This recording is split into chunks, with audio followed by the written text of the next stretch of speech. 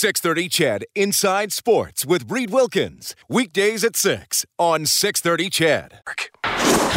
The game is over when the final buzzer sounds.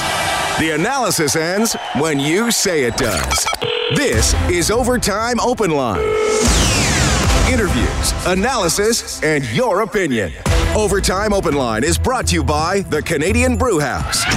Now, from the Osmond Auctions Broadcast Center, Reed Wilkins on Oilers Radio, 630 CHED. Swings in the left corner, pops it back to the point. Letestu could not negotiate contact on the pass. Rolls the length of the ice, turning it over is Cam Talbot. It's a 2-on-1 the other way. Jurish finds his man open, a shot, they score!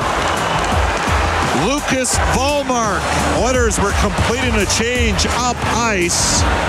Well, complete domination by the Carolina Hurricanes tonight. They take down the Edmonton Oilers 6-2 at Rogers Place. It's the Oilers' first loss of the 2017 preseason. Along with Rob Brown, I'm Reed Wilkins. Thanks a lot for joining us. Canadian Brewhouse Overtime Open Line from the Osmond Auctions Broadcast Center. We have a lot to talk about tonight. Certainly the team play, some individual stories stand out as Kyler Yamamoto scores again for Edmonton, 5 goals in 4 preseason games. The very short summary is this: there was not a single aspect of the game in which the Edmonton Oilers were superior to the Carolina Hurricanes tonight, and it was that way from the opening face-off. A dominant first period by Carolina. They outshot Edmonton 15-4. Quite frankly, the Oilers were a little fortunate to be down only 2-1 after the first period. Cam Talbot did make some good saves in the first. Ryan Strome got a goal late in the first period that actually tied at 1-1, and you thought, oh my goodness, maybe the Oilers are going to get out of this disaster in a tie. But then Carolina scored with a minute to go, a power play goal by Teravainen. The second period, okay, Carolina's still better. Oilers had a few more chances. You're thinking maybe they're still a goal down. Then all of a sudden, at 11:09, Wallmark gets that shorthanded goal. Exactly 2 minutes later, they get another goal on a 2-man advantage, and it was 4-1. It was pretty much lights out after that, 4-2 after 2, and then Jordan Staal with a couple to really ice it in the third period. You can reach us 780-496-0063. You can text us at 630 as we bring Rob in. And, well, before we get to some of the individual stories and maybe some of the position battles, I mean, that was just a great game by Carolina and a poor game by the Oilers. It was sloppy by Edmonton right from the start. Carolina came out and were flying in the first period. Shots were 15-4. 2-1 did not do justice to what the first period should have been for the Carolina Hurricanes. And you thought, the Oilers scored the goal from Strome, maybe things are going to turn around. But a few things that really stood out. The Oilers, undisciplined. They took a lot of penalties. 3 penalties, I think, in the first period, all in the offensive zone. So penalties that you don't need to take, needless penalties, and Carolina had a good power play tonight. Penalty killing was not very good for the Oilers. The face-offs, now I saw that it was fairly close on the sheet. I disagree on that because it seemed like Carolina won every face-off tonight. And then battles around the blue lines. The Oilers had numerous chances to get the pucks out at the blue line. They would turn the puck over, and the Carolina Hurricanes would just come back with another surge. And all of a sudden, the Oilers got stuck running around in their own zone. So this was a game where I do believe the score was quite indicative of the way the game was played. The Carolina Hurricanes tonight were just a much better team than the Edmonton Oilers were. You make a great point about the area around the blue lines. We usually talk about that several times throughout the season because that's a key area to the ice. And you mentioned how many failed clears the Oilers had and how many times on the attack. I mean, Connor McDavid had more passes intercepted trying to enter the zone tonight than he probably had in a lot of 10-game stretches all of last season. Well, and a lot of it had to do with, at that point, I think Connor started trying to get a little individualist, or be a little more individual with the puck because nothing was going right. So most star players try to do a little bit more, and that cost them. But I think the biggest thing was Carolina back pressure was very, very good. They came back. They didn't quit on play. So when they were coming up on the blue line, the defenseman would stand up, and all of a sudden a defender would come back, and they'd get a stick in a lane, and then back the other way. Carolina, they got a pretty good team. They work hard. They are fast. They got defense that move the puck up quickly. And now they have a goalie in Darling. And if he turns out what they want him to be, maybe they are what the Edmonton Oilers did when Cam Talbot came and played net for them. Yeah, Darling winds up with 19 saves tonight. Cam Talbot with 23 saves. Talbot actually made several good saves. He did make a gaffe on the one play. He was trying to get it up ice, and the pass got intercepted. And you talk about the penalties, Rob, and the Oilers, the first goal Carolina got was on a two-man advantage. I thought it was a well-refereed game, though I did think that call on Kerr to put the Oilers down 2 was a little marginal because he didn't really it was one of those whacks on the pants that Stephen Walkom said to Bob earlier this week, let's not call those. Okay, they call it, Carolina gets the goal, and I'm thinking, I think I even tweeted it out, I'm like, all right, the Oilers are getting the next power play, but they didn't, and because they weren't skating. I mean, you can't. I do, but the refs will tell you they don't. But I do believe they count the power plays. They know when they put a team down 2. But I mean, the Oilers didn't. You have to put the pressure on the ref to make the call. They just never did that. Well, the team that's getting called is a team that is chasing, and the Oilers chased all night long, right from the opening faceoff. They were chasing. So they had to have sticks on people, hooks, pulls, stuff like that, because Carolina had the puck the whole time. Carolina they played a perfect game. Now this is just one game, and there's not. I don't know if you read a whole lot into it. But I'm sure that Todd McLellan's not going to be happy. I know that the players in the dressing room are not going to be happy. Things were going very well, and this is the first real test they had. And it's a test that didn't go well for the Edmonton Oilers. Some players that were needed to have good games, that wanted to show that they're capable of playing in top 6 minutes, did not have strong games tonight. So the only player, and honestly we talked about with Bob, the only player that I thought played to his potential was Yamamoto, who created some good things. And there was other players. I thought Puljujarvi, he made some nice plays offensively in the offensive zone, but there was turnovers in the defensive zone. And I think that if you want to play with Connor McDavid, if you want to get top 6 minutes, you've got to make sure that you do the right things in your own zone. Todd McLellan is a stickler to details, and I think that's one of the reasons you saw Puljujarvi move down in the lineup, because in his own zone he wasn't as strong as he needed to be. 6-2 is the final for Carolina. Jordan Staal had 2 goals and an assist. Janne Kuokkanen had a goal and 2 assists, and Teuvo Teravainen with 2 power play goals. For the Oilers, Yamamoto and Strome were the goal scorers. Jokinen, Klefbom, Benning, and Nugent-Hopkins drew helpers tonight. If you're on hold, we are going to get to you. We're going to go live to Oilers head coach Todd McLellan in a minute or two. We're just waiting for him to talk downstairs, so we don't want to cut off a caller midstream once McLellan gets to the mic, so just hang tight if you're on hold. So, okay, the Oilers have 2 preseason games left. They're going to play against Carolina again. That'll be in Saskatoon on Wednesday. We have it on Ched, 5:30 for the face-off show, 7 o'clock for the drop of the puck. Then they're at Vancouver on Saturday night. Now, we'll see if the Oilers announce any assignments tonight. They did while we were on air on Saturday. Do you just keep playing Yamamoto and Puljujarvi at this point? I think, I believe you will in the game in Saskatoon, simply because there's a little bit of a gentleman's agreement where they're both putting their best lineups here tonight, and then it won't be as strong in Saskatoon. So I would play both of them, because I don't think Puljujarvi yet has solidified a spot. And I think Yamamoto continues to impress, and give him another opportunity to impress. And then I would believe there'd be a whole bunch of cuts after that game, and the Saturday night game against the Vancouver Canucks will be one where I would imagine you will have your full lineup in the game to prepare for that first game against Calgary, the home opener. So yeah, I would have Puljujarvi as well as Yamamoto in the next game, and I might have Strome in that game too, because he's another guy battling for that spot in one of the top 2 lines. Yeah, he was a little up and down tonight. Yep. I thought. Now, having said that, let's not. There was nobody. This wasn't obviously a great game for him. But I like Strome's goal, because that's the body position you need. I mean, Todd McLellan uses that phrase, "play inside." He just got his butt in there and got much better position than I think it was that Slavin? I think it was Slavin.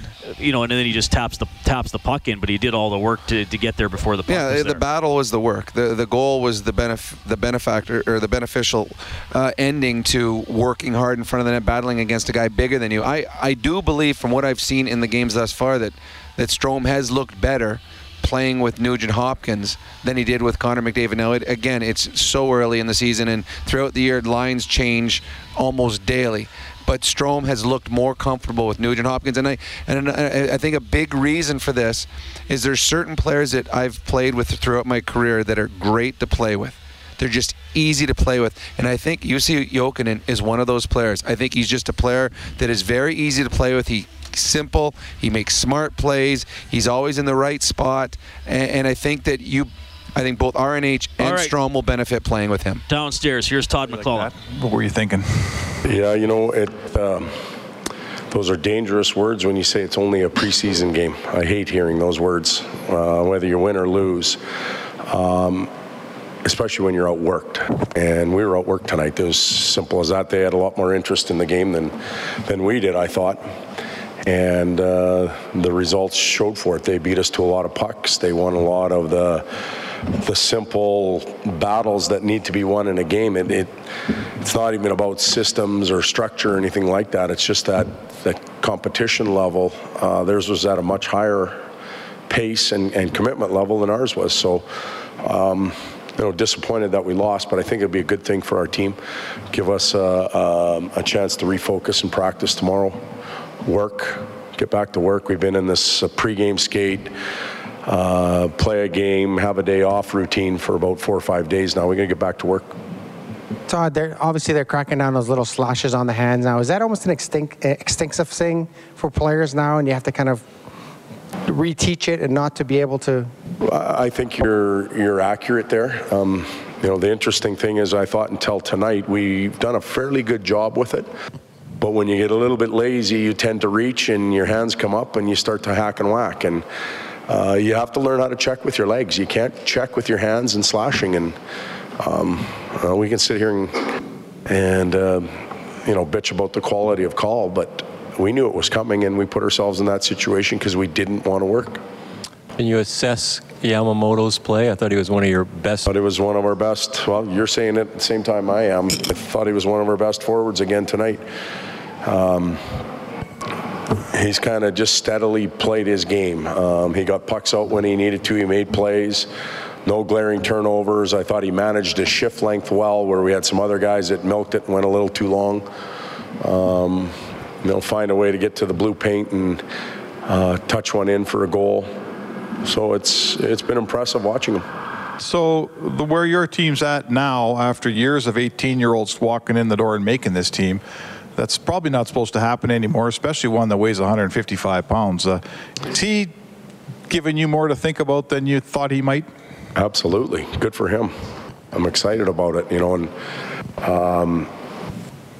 not supposed to, the 18-year-old isn't supposed to step in and play, but when he continues to open your eyes, and you guys wouldn't be asking me these questions if he wasn't opening yours. He deserves the opportunity to keep on going, and I don't care who plays on our team. We need 23 guys to wear jerseys. Whether he's 18 or 38, we want to win. And it doesn't matter to me what their names are or how big they are. If they can get the job done, then they should play. Thank you guys.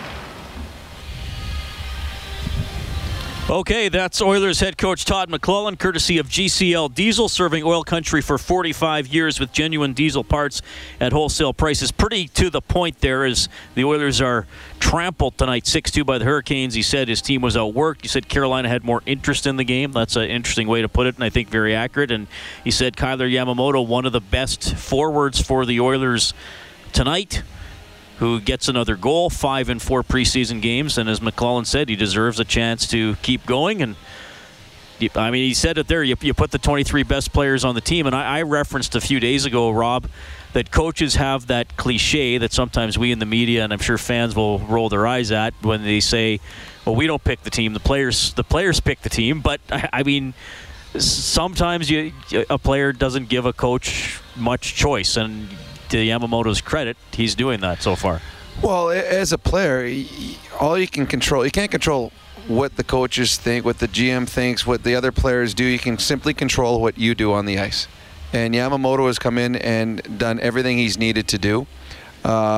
He's doing the little things. And I think that Todd referenced that too, and this is what I went back to the Puljujarvi thing. Yamamoto's doing the right things when he has the puck, and he's making plays and he's scoring goals. But if he was a detriment into his own zone, then they'd be sending him back to junior, no thought about it, simply because he's got to improve there. But he said he's doing all the right things. He's getting pucks out. He's being in the right position. Those things are important, and he's doing that. Whereas Puljujarvi, as we talked about tonight, was good when he had the puck on a stick, made a couple really nice plays. One rush where he went right around the defender and then tried hitting Draisaitl back door. But the turnovers, there was the one goal that it turned into, I believe it was the second goal by Stahl. He turned the puck over twice at his own blue line. Now, those are the things the coaches are going to remember. Yep. They're not going to remember when you tip the puck in for a goal. They're going to remember when you had 2 chances to get it at the blue line. And that's what's going to be the increase or decrease of your ice time. So Yamamoto's come in and done everything he's needed to do. And for him, he just wants to live another day, and hopefully he'll get that chance on Wednesday to go out and impress again. 6-2, Carolina all over Edmonton tonight, 780-496-0063. Brock, thanks for standing by while we got Coach McClellan on. Go ahead, Brock. Hey, thanks for taking my call. Yeah, go ahead. Oh, yeah, I just want to talk about Yamamoto, and I think I kind of relate him to more of the Gagner, Cogliano, Eberle kind of level of player than McDavid and Draisaitl, obviously. So I just want to be careful with him. I don't want to rush him too much. I don't think he's a kid that makes us win or lose this year. I think we're going to be a good team, and I don't know if he puts us over the edge. So I'd rather have him playing for our team in 2, 3, 4, 5, 10 years than having to have all those promising kids where we went through and none of them back. So that's my take on him. I'm excited for him. I'm cheering for the underdog, 155-pound 18-year-old. Shouldn't be there. We're right, but I want to do it right with this guy instead of hurrying him along. Just Brock, my take. I'll hang up and listen to you guys go. No, okay, I guess he's got to go. I wanted to ask Brock if he would be comfortable with Yamamoto getting the 9 games before the first year of his entry-level contract kicks in. I mean, I wonder if he plays the next 2 games and scores again, or is really good again if he still gets sent back to Spokane. It's a great dilemma. It's a heck of a lot more interesting discussion than we've had in previous preseasons. But I mean, at the very least, he's fun to watch in the preseason. Well, and that's the thing. What if he scores a goal Wednesday, and then they play him again, and he scores a goal Saturday, and he ends up leading the National Hockey League in goals in the preseason? And then they say, all right, you know what, you led the NHL in goals, but we're going to send you back to junior. They don't have to make a decision for October 4th against Calgary. He could play that game. They don't have to make a decision it'll be after 9 games when they make a decision whether it's worth it to burn a year of his contract. Again, we're still a ways away from that. He still has 2 more games to play, but what he has done so far has certainly put himself in the mix to be here and in the starting lineup against the Calgary Flames. 6-2, a dominating performance by the Carolina Hurricanes. Their coach, going into his 4th season there, trying to get them into the playoffs, is Bill Peters. Here he is. Well, you know what, we had some 5-on-3s we took advantage of, right? You're not going to get those every night, but we took advantage of those, and we gave one up on the penalty kill, but we got it back with the Wallmark shorthanded goal. So there's some good things on both specialty team units, and we continue to work as we go along. How important was it to get that 2-1 lead right after they tied it up, after you carried the play? Well, you know what, it's important, but we struggled a little bit on their first goal. There's some assignments that we could have done a better job of, and we'll learn from that and move on. But I liked our start. I liked the way we were able to roll 4 lines, and I thought our D were moving the puck, and it gave us the ability to play fast. Darling and net, his first game, what'd you think? Yeah, no, he was good.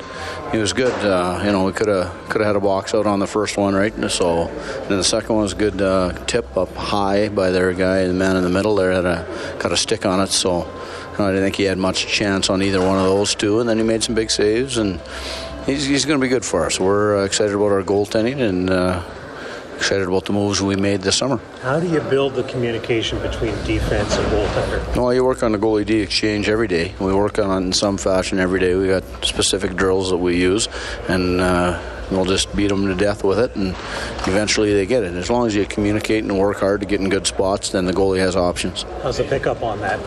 No, it's been good. No, it's been really good. And both guys play the puck well. Cam Ward plays the puck real well, and that helps and it saves wear and tear on your D going back on pucks. In year 2, do you sense Turpin is more comfortable in the system and sort of feels like he fits in? Yeah, I think it's an adjustment anytime. We acquired Turbo in the offseason, so that's a shock when you get traded. So that's something new. And you got to learn a new system, and it's a new city and new surroundings and everything else. So he'll be much more comfortable this year. He's gotten off to a good start here in training camp, and we've added to our overall skill, and he's a skilled guy. So now when you have skilled guys playing with skilled guys, you're able to do a few things. What can you take from these victories here in the preseason as you continue to build towards opening night? Well, you know what? We've still got so many things that we haven't touched on. We've been busy, right? Played a lot of games and been in the air a little bit, so we're fortunate we don't open till the 7th. So we've got a real good plan of what we're going to do in those practice days that are going to allow us to fine-tune our team a little bit. And there's a lot of things we got to get to. But guys have worked hard and guys have done a good job, competing and playing hard and playing the right way. Good. Okay, thanks, guys. Thank you. All right, Scott Johnson working the visitors' locker room for us tonight. Head coach Bill Peters.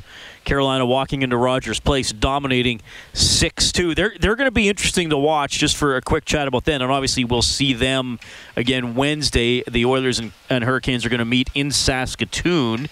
They have the longest active playoff drought in the NHL at 8 years. So we know what a long drought is like here in Edmonton. Bill Peters is going into his 4th season, so they've committed to a coach here to try to get him out of that. Just 71 points his first year, then 86, then 87. And their save percentage last year, Rob, as the team save percentage, was .901. So they bring in Darling to kind of to be what Talbot was a couple of years ago for the Oilers. He was the backup on a good team, had a good win-loss record, playing about a third of the games, a little less than a third, I guess, for Chicago. So, they were 20th in goals for. Not great, but you can actually, you can get by if you keep your goals against down, and they were 18th in goals against, so they want to move up with that. It's interesting. You look at those 87 points, not a sexy number. Finishing over 500 isn't what it used to be with the overtime losses. But, Rob, you look at that 87 points.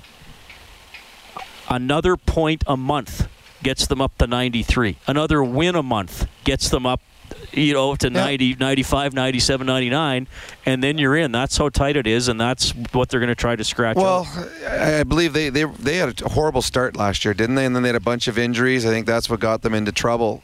They went out and got a goaltender who was fantastic with Chicago. So they got a goalie they believe is going to be their starter. They went out and got some veteran leadership by bringing Williams back.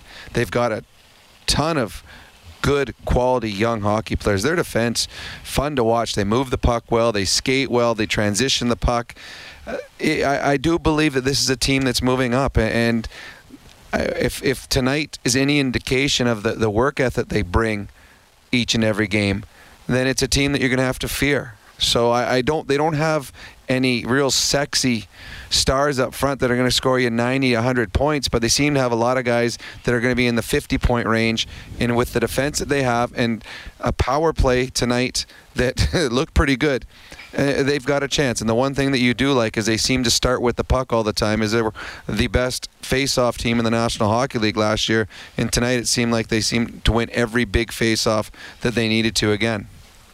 Obviously, we should touch on, if people are wondering why we're not talking about this player, Derek Ryan, the former U of A Golden Bear, did not play tonight. We had him on during the first intermission, so he's expected to play for Carolina in Saskatoon on Wednesday. As a Golden Bear, Derek would have played several games in Saskatoon in a much smaller and more rust-filled rink than what he's going to be playing on Wednesday night.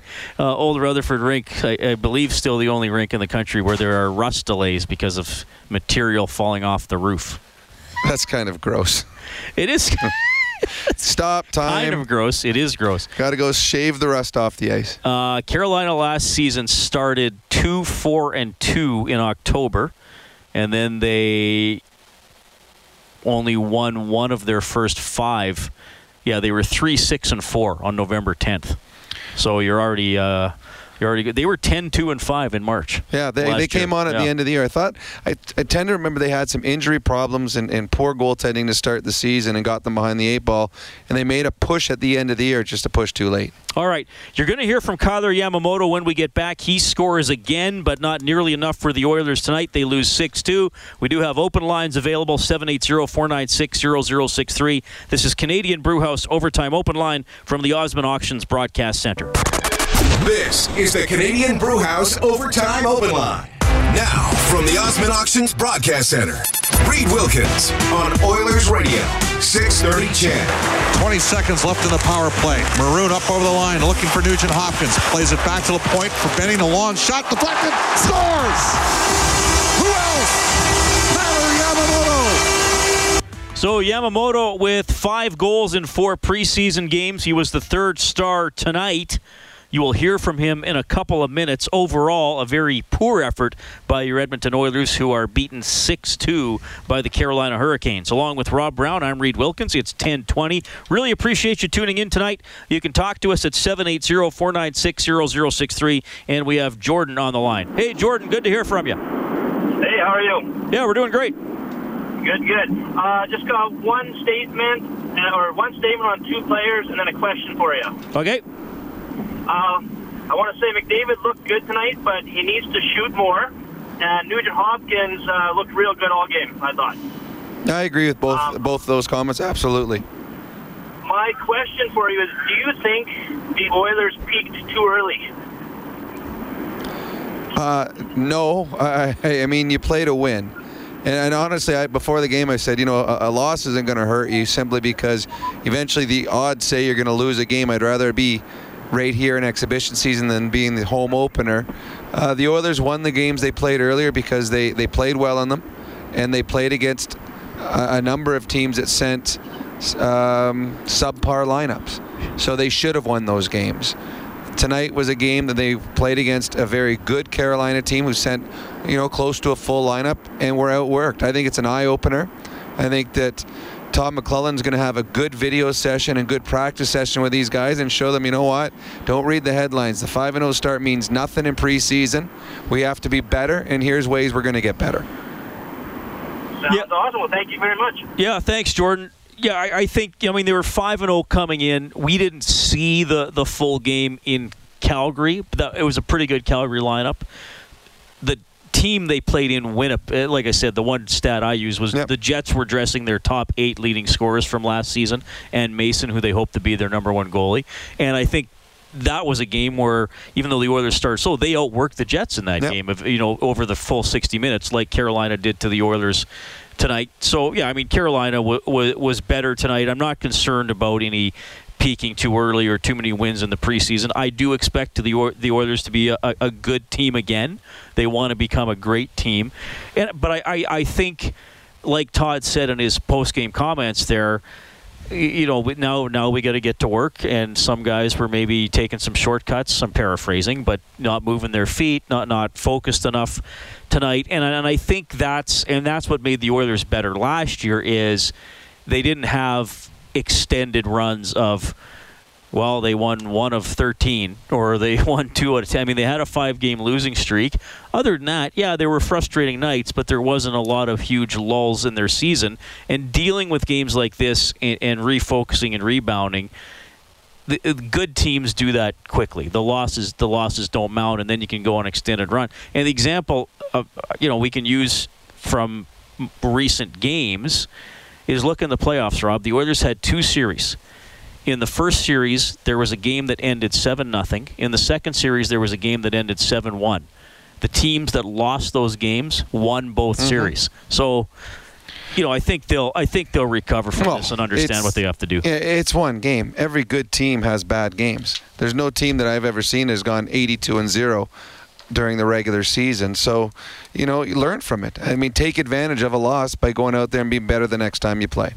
780-496-0063 is how you can get us. Let's go down to the Oilers room, courtesy of GCL Diesel, serving oil country for 45 years with genuine diesel parts at wholesale prices. He scored again tonight, Kyler Yamamoto.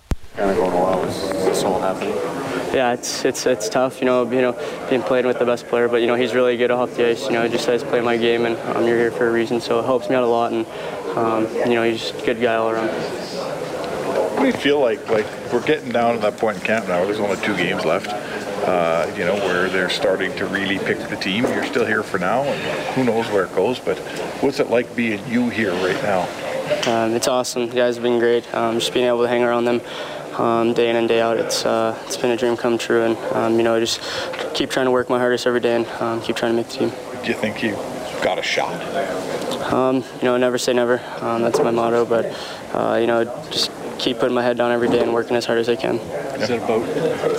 We always talk about stats too. I mean, in your case, you've got 5 goals, but you have to look at what the coaches are looking at, all the other stuff you got to do too. I mean, it's nice to have goals and assists, but you got to do the other stuff too that the coaches are noticing. Yeah. Prove that you're an NHL player, I guess. Yeah, all those other things. A lot of things I could be better at. It's not just the stats on the score sheet. I got to do everything in the game right, and if they don't like it, they're definitely gonna come talk to me, which is nice. So just keep working day in and day out and getting better every day. How much do they talk to you about the other things? Quite a bit.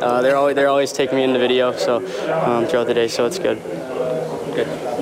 Super. Thanks. Read that, Scarlett Yamamoto. All right, thanks, Brendan. Working the Oilers locker room tonight. Never say never. I guess that's his Yamamoto. Oh, that's good. Oh, Gene Prince just possessed me for a second. You've been waiting to use that. I love his, just working hard, put my head down. Oh, next question. Yep, just working hard, put my head down. But I think he understands it. He's a smart kid. And he says, stats are one thing, but they want me to do the other things. And that's the things they're talking about. And that's what I was talking about, Puljujarvi, Ryan Strome. They're looking to see who does the right things in his own zone, who gets the pucks out, who knows their defensive assignments, who's good on the forecheck, who doesn't cheat in the offensive zone. Because the goals, some of them are just good breaks. That some of the goals that have been scored so far in the preseason, sometimes they dry up. And if they dry up, you better be able to play the other parts of the game and have success at it. And that's the one place that I believe Yamamoto has had a leg up on the other players. He's just a smart player that seems to soak in everything he's being told right now and apply it to the rest of his game. The thing I like about him is he doesn't stop moving in the offensive zone. No. He's moving to make himself available for the pass. And the one thing, Rob, like you and I watch even differently now, having spent time with you watching games. And we talk about going to the net, the score zone, that you'd sooner have a 4-foot shot than a 40-foot shot. And it's one thing to go to the net, but you have to be, like we talked about in the Strome, you have to be inside the defenseman, right? If it's great if you're 6 feet from the net, but if there's a defenseman between you and the other team's goalie, you're probably not getting. And Yamamoto, he works the little angles and shifting his body to try to get closer than the nearest defender. That's how Strome scored tonight. And Yamamoto, like he's not passive offensively. He's always working to get a better position, and I think that's helped him. Well, it certainly has. And as you said, he never stops moving, and he keeps plays alive because the defender that takes the puck, when they'll have the puck, he thinks, okay, got it, second, I can make a play, and all of a sudden Yamamoto's there with back pressure, or he gets his stick in there. He doesn't quit on plays.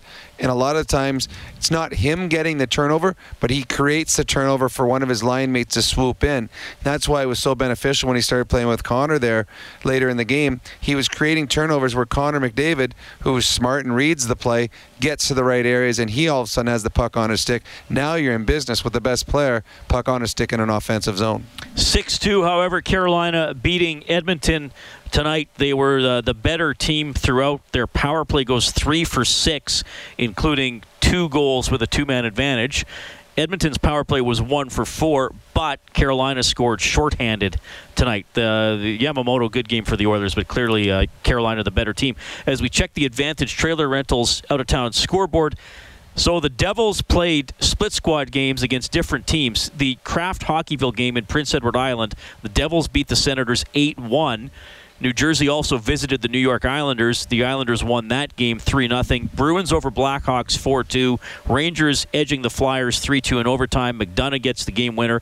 Toronto hammering Montreal 5-1. Detroit beats Pittsburgh 4-1. The Jets on home ice knocking off the Flames 5-2.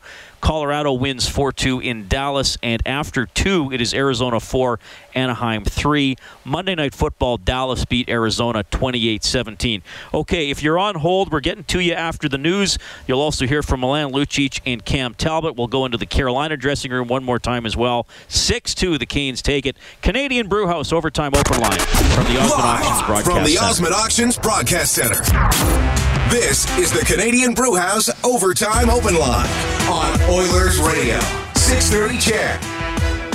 Tuning in tonight, it's 10:35. Rob Brown, Reed Wilkins, high above the ice surface at Rogers Place. Man, they have lifted that scoreboard.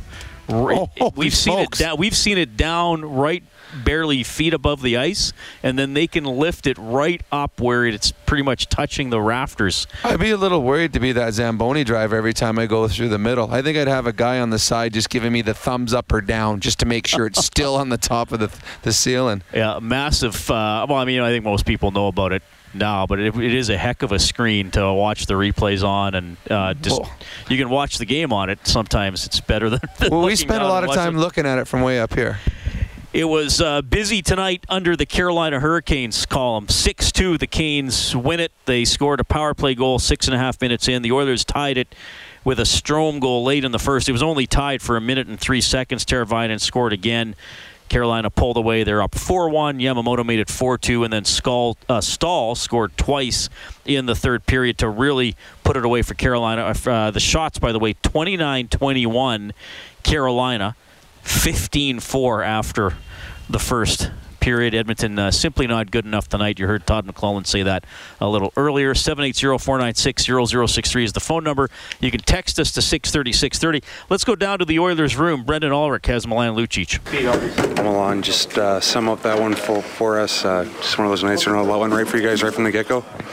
I think it was more than it not going right for us. It was just a team that was ready to work, and a team where I think maybe the preseason games leading up to this one was a little too easy, and they were ready to play, and we weren't, and they put us on our heels early, and the score was a reflection of the team that was ready to work and play tonight. Did you guys learn a little bit of a lesson with the penalties and how they're going to call it here in the regular season, that you guys simply can't get in penalty trouble early in hockey games? Yeah, for sure. We know around the league that they've been calling it a lot more tight, and it's up to us to keep our sticks on the ice and not get those stick infractions and stuff like that, and be smart. So I think sometimes games like this, especially right now, is a blessing in disguise, and I know we're gonna learn a lot from this game here tonight.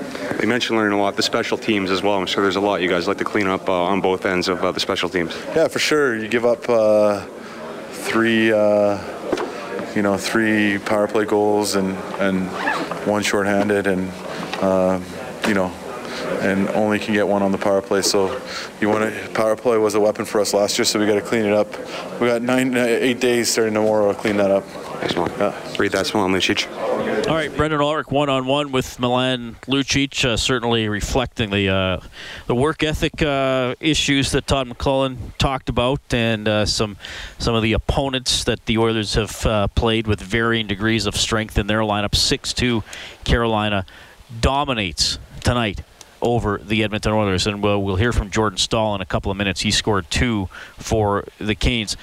You can text 630-630 as well. This texter says Fane, Simpson, and Larson looked engaged. Yamamoto, Connor, and Hopkins, the only 3 forwards who looked engaged. Everyone else looked kind of disinterested, especially Strome, Jokinen, and Kajula. Yeah, I mean, I think there were a lot of guys who didn't have good games. Obviously, we actually talked about Adam Larson before the game. He took a couple penalties. I didn't think he had a great night by his standards. It's interesting he brings up the pairing of Fane and Simpson. I mean, Mark Fane at one point was in the top pairing for the Edmonton Oilers. He's now become basically a farmhand, though he's fighting maybe to be here in a depth row. And Dylan Simpson, younger guy who's pushing as well. Well, it's funny. After the game, Bob asked if I thought there'd be any cuts after tonight's game, and up and down the lineup, it was a strong lineup for the Oilers. I guess if there were to be anyone that would be released, I mean, the possibility would be Fane and Simpson. Fane, he ended up being a third pairing defenseman down in the minors last year. It was a tough fall from where he was and where he was his expectations were coming to Edmonton to where he is now. I think that, and you and I have talked about it, we feel that the number 6 spot will be Eric Greiba. He hasn't done anything to hurt his chances that we've seen so far in the preseason, and now the other guys are all fighting to be the 7 and or 8, depending on how many Oiler defensemen they keep. So the caller said that who played well, who didn't. To me, this was just a team effort that was just not near good enough, and I think up and down the lineup, everyone in that dressing room will say that this was not an effort that they're proud of. 6-2, Carolina wins it. Jordan Staal scored twice in the third period for the Canes. Here he is. So you play like this in the regular season, it'll mean something. What do you take from tonight? Yeah, obviously it's never a bad thing losing or winning. And obviously it's a lot of good things that we've tried to build on, and our game's been consistently getting quicker, and it's a good start. If you look at first period, 18 minutes, great, and then they score, and you're thinking, did we give it all up, or what was going through your mind? Yeah, I mean, it's never nice controlling most of the play and getting one. I thought we did a great job of responding with another power play goal quick, just to kind of nullify that, and then we, like I said, continued to build a game. The big man in net played well and made some key saves when it was kind of still close, so it was good to see that. And then we continued to move forward and got a couple extra. Tonight with a lot of special teams goals, was it kind of surprising to score 2 even strength markers? It's always good. Scoring 5-on-5 was surprising or not. It's something that us as a group know that our power play's got to be good, our PK's got to be good, but 5-on-5's been scoring-wise has been something that we have to continue to get better at. So it's nice to get a couple there. All right, that's Jordan Staal, 2 for the Hurricanes. Scott Johnson working the visitors' dressing room tonight. Rob, through the Oilers' first 5 games, we generally praised their structure, their organization that allowed them to be successful in those games. What was it about Carolina's structure tonight that was so good and really had the Oilers hemmed in a lot? Well, I think there's a few things. One's they're backtracking on pucks. If they lost the puck in the offensive zone, they didn't quit on the play. They fought back. So say Puljujarvi or say Nugent, anyone, an Oiler would have the puck. He's got past his man. Now he's looking to make a play. Well, the guy that he beat is now caught up to him and is now stripping him of the puck. The Hurricanes did that all over the ice. The other thing that I really liked about the Hurricanes game tonight was their support. Every time a Hurricane had a puck, he had someone within 8 feet of him to make a play to, especially in their own zone. So a guy would chip it behind the net to a guy who gave him an outlet. That guy would have a guy right on the boards waiting for the puck. He'd move it up to him. That guy would have the centerman coming in low support so he could move it to him. So they didn't have to make, cross ice through the seam passes that could get knocked down. All of their passes seemed to be 10-foot passes, tape to tape, with no one in between them. So they were very good at giving support, which makes it very easy coming out of your own zone. Whereas the Oilers, a lot tonight, they had passes that were tipped, knocked down, stolen, and they were going back the other way. So Carolina did a good job getting sticks in lanes, and the Oilers just didn't have the support that they normally have. Yeah, I love how you mentioned those short passes. The least sexy pass in hockey, but sometimes the most important because it's a quick way to move the puck out. And I think it was one of the first 2 years you and I did the games together. Obviously, the Oilers weren't good. And remember, they would have stretches of games where they'd get to their own blue line and they'd try a diagonal pass all the way across the neutral zone to a guy at the far blue line. If it connected, great, you might get a break, but often anyway that guy was standing still because he was camping out there, and then most of the time it didn't even get through, and it's coming back the other way. Well, and you talked about structure. For short passes to be successful, everyone on the ice has to buy into it because it takes you 3-4 passes to get from your zone to the far blue line. But if everyone's buying in, then you're going to have success, and you're going to have high success because there's no turnovers because you're so close to your teammate that you're making the pass to. Carolina was very good at that tonight. They're going to be an interesting team to watch for sure once we get into the regular season, and you'll see them again quite soon.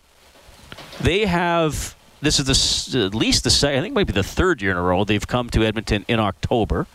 They will be here for a regular season game on Tuesday the 17th, and I was talking to one of their broadcasters. There's a state fair every October, so they aren't allowed to play any home games while that's going on, so they get out of there. Well, I guess we have the rodeo for years, went through the old Edmonton Oilers Arena. Well, now we have the PBR here for a weekend in November as well. Well, I know in Chicago, when I played in the minors there, we used to always get kicked out because the circus would come through, just like New York City always has that too. It's really cool when the circus goes to New York City to Madison Square Gardens because you'll go play there and then like it's way up there. Like I can't remember what floor the arena's on, but it's quite a ways up. So you could go under floors underneath the arena. And you go under, then there's one floor that has all the animals. Wow. And you could go there, like they'd all be in the cages, the lions, the tigers, the elephants, and you could walk down this. It's so cool. And the security guards would let us in there every once in a while just to go down and see all the tigers and stuff. It was cool. This is the Canadian Brewhouse Overtime Open Line. Now, from the Osmond Auctions Broadcast Center, Reed Wilkins on Oilers Radio, 630 CHED. Okay, 6-2 Carolina beating Edmonton tonight here at Rogers Place. They own this one throughout the evening. These teams will play again in Saskatoon. That'll be Wednesday night. We'll have it on CHED, 5:30 for the face-off show, 7 o'clock for the drop of the puck. Then the Oilers play their last preseason game in Vancouver on Saturday, so they don't have a home game until next Wednesday, October 4th. The home opener against the Calgary Flames. That'll be fun. The Oilers have been wearing their new white jerseys. It may be hard to tell. They look similar, but they are slightly redesigned with the white jerseys. The brand new orange jerseys that is now the home color. Those will be, well, you can already get them in stores, but they will wear them in a game for the first time on Wednesday, October 4th. That's pretty exciting. If you're in, I mentioned that it's weird with jerseys. I know some people don't care, but some people are really interested in it, so I do mention it. But I was talking to one of the other media guys the other day, and he was like, did they wear orange last year? I was like, yeah, they were an alternate and they wore them in the playoffs. He's like, I don't even remember. He's like, people are saying these white ones are different. I was like, yeah, like if you look at them close, they're changed. He's like, I don't even remember what they wear each game. But some people are really interested and they want to always have the new jersey or just like the colors. So I mention it. Well, it's true. I mean, it's another thing to follow with your team if you're really invested, right? That's true. I mean, I like the white ones. I think they look sharp. They do look a little different. I think they look sharp. The one cool thing about the orange jerseys is how it turns the entire arena into an orange crush, as we saw in the playoffs. So that's kind of cool. Although I love their old blue jerseys too. I think the Oilers have always been one of those organizations that have had good jerseys. I think they went through that one where they had the steel-looking thing on the front. Oh, the flying well drum. Yeah, I wasn't as excited about like that one. Eh? No, but the jerseys they have now, I've always liked them, and they're just a sharp-looking jersey. 6-2, Carolina wins it tonight. You can get us at 780-496-0063. Let's hear from Oilers goaltender Cam Talbot. See this one from the start. Weren't a lot of shots being put on net by your team, but how did you see this one from the start to finish? I mean, they pretty much dominated the play for the most part. In the first, we didn't really come ready to play, and they made us pay for it early. So they're a tough team, very disciplined in their systems and in the way they play. And that was an NHL game tonight, and we weren't really ready for it.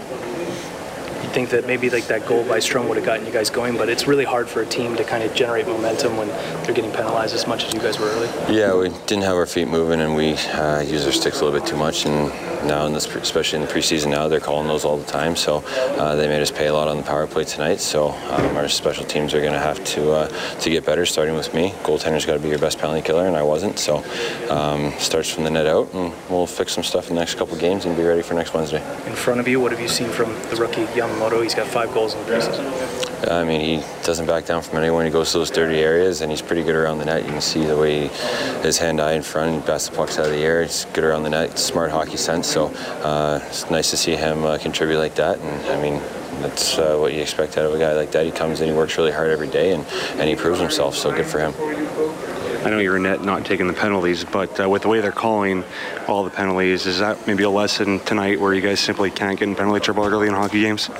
Yeah, I mean, especially right now when your penalty kill is not really at the top of his game, where you can't afford to be in the box. I mean, they have 4 special team goals tonight, 3 in the power play. I gave one away shorthanded, but I mean, that's the game right there. It's 2-2 other than that. So we got to find a way to get our feet moving, keep our sticks down, and just, go for the puck and not for the guys sticking hands, because they're calling that all the time now. So just got to learn to stay out of the box. We got a couple more games here to clean it up. Thanks, Cam. Yep. Read, that's Cam Talbot. All right, thanks a lot, Brendan. Yeah, the Oilers did take too many penalties tonight. They were 2 men down twice. Carolina scored on both of them. Rob, when you have a 5-on-3, does the setup and mentality change for a power play unit as opposed to when they're on a 5-on-4? Yeah, it does. On a 5-on-4, you usually see an overload. There's a couple ways they do it. A lot of teams have 3 guys up top, but eventually it turns into an overload. And for the Oilers, you always see McDavid, Draisaitl on one side. You'll have Letestu back door, and you have a guy in front, and you always work it through McDavid, Draisaitl, trying to find that one play. And you're looking for a big shot. And then from there, scramble happens, and that's where you start to attack the net. With a 5-on-3, it's like a box with a guy in the middle. And you just are moving around. Now you're looking for a wide open guy, because someone is going to have a wide open shot. A lot of the times it's a defenseman coming down from the top. He's going to have a one-timer, wide open one-timer. We saw that a couple times tonight. And if you don't get the puck out like we saw tonight on the 5-on-3 Letestu, then you're in a lot of trouble, because you overloaded as penalty killers. You didn't get the puck out. Now you're done. And the Carolina Hurricanes had 2 guys in front to bat in a puck. But yeah, it's an overload when you're on a 5-on-4, and it's a 4. It's a box with 1 in the middle when you're on a 5-on-3. Carolina very good tonight. They take it 6-2. Okay, looking ahead to the rematch here on Wednesday night, we expect there to be fewer NHL regular type players in the lineup. From an Oilers standpoint, you could see Brad Malone again, a guy who had a couple goals the other night, so they could work a few more players in like that. But we expect you'd probably see Yamamoto again. You'd probably see Puljujarvi again. Wouldn't be surprised me if Laurent Brossoit gets the game in net. So I guess first of all, you look for the Oilers to bounce back effort-wise, and then I suppose the battle continues with some of the younger guys to make a decision tough here for the coaches and the managers. Not only making a decision tough for what happens up here, but we talked with Brad Malone the other day after the game, and he wants to be noticed, so that if someone gets hurt up here, if there's call-ups that are being called up, he wants to move up in the pecking order to get called up. And a lot of the guys that you probably will see in the game on Wednesday will be guys that are going to play in the minors, and right now they're playing to be higher on the totem pole, so that if injuries or lackluster play eventually come into play here in the regular season, they will be the guys getting called up from the minors. So that's what you're going to see a lot of on Wednesday. For the majority of those players, it will be their last audition for the coaches and the GM here. All right, Rob, we'll see you on Wednesday night. Sounds good. That game from Saskatoon, Oilers against Carolina on 6:30. Ched, we will have the face-off show at 5:30. The puck will drop at 7. The Oilers can't do much worse than they did tonight, losing 6-2 to the Canes. Teravainen with 2, Stahl with 2, Strome and Yamamoto getting the goals for your Edmonton Oilers. You can get more, of course, on 630ched.com. Stauffer has Oilers now from noon to 2 tomorrow. I'll have Inside Sports from 6 to 7:30. Jason Moss in studio with Morley Scott from 7:30 to 8. The Eskimos back at practice today. They've signed Swayze Waters to be the field goal kicker on Saturday when they host Winnipeg. Aaron Grimes back at practice today, and looks like he will likely play Saturday against the Bombers, so we'll have more on that. Thanks to Kellen Kennedy, our studio producer this evening. Our engineer here at Rogers Place is Troy Bowler. Hurricanes 6, Oilers 2. This has been Canadian Brewhouse Overtime Open Line from the Osmond Auction Broadcast Center. My name is Reed Wilkins. Thanks for listening.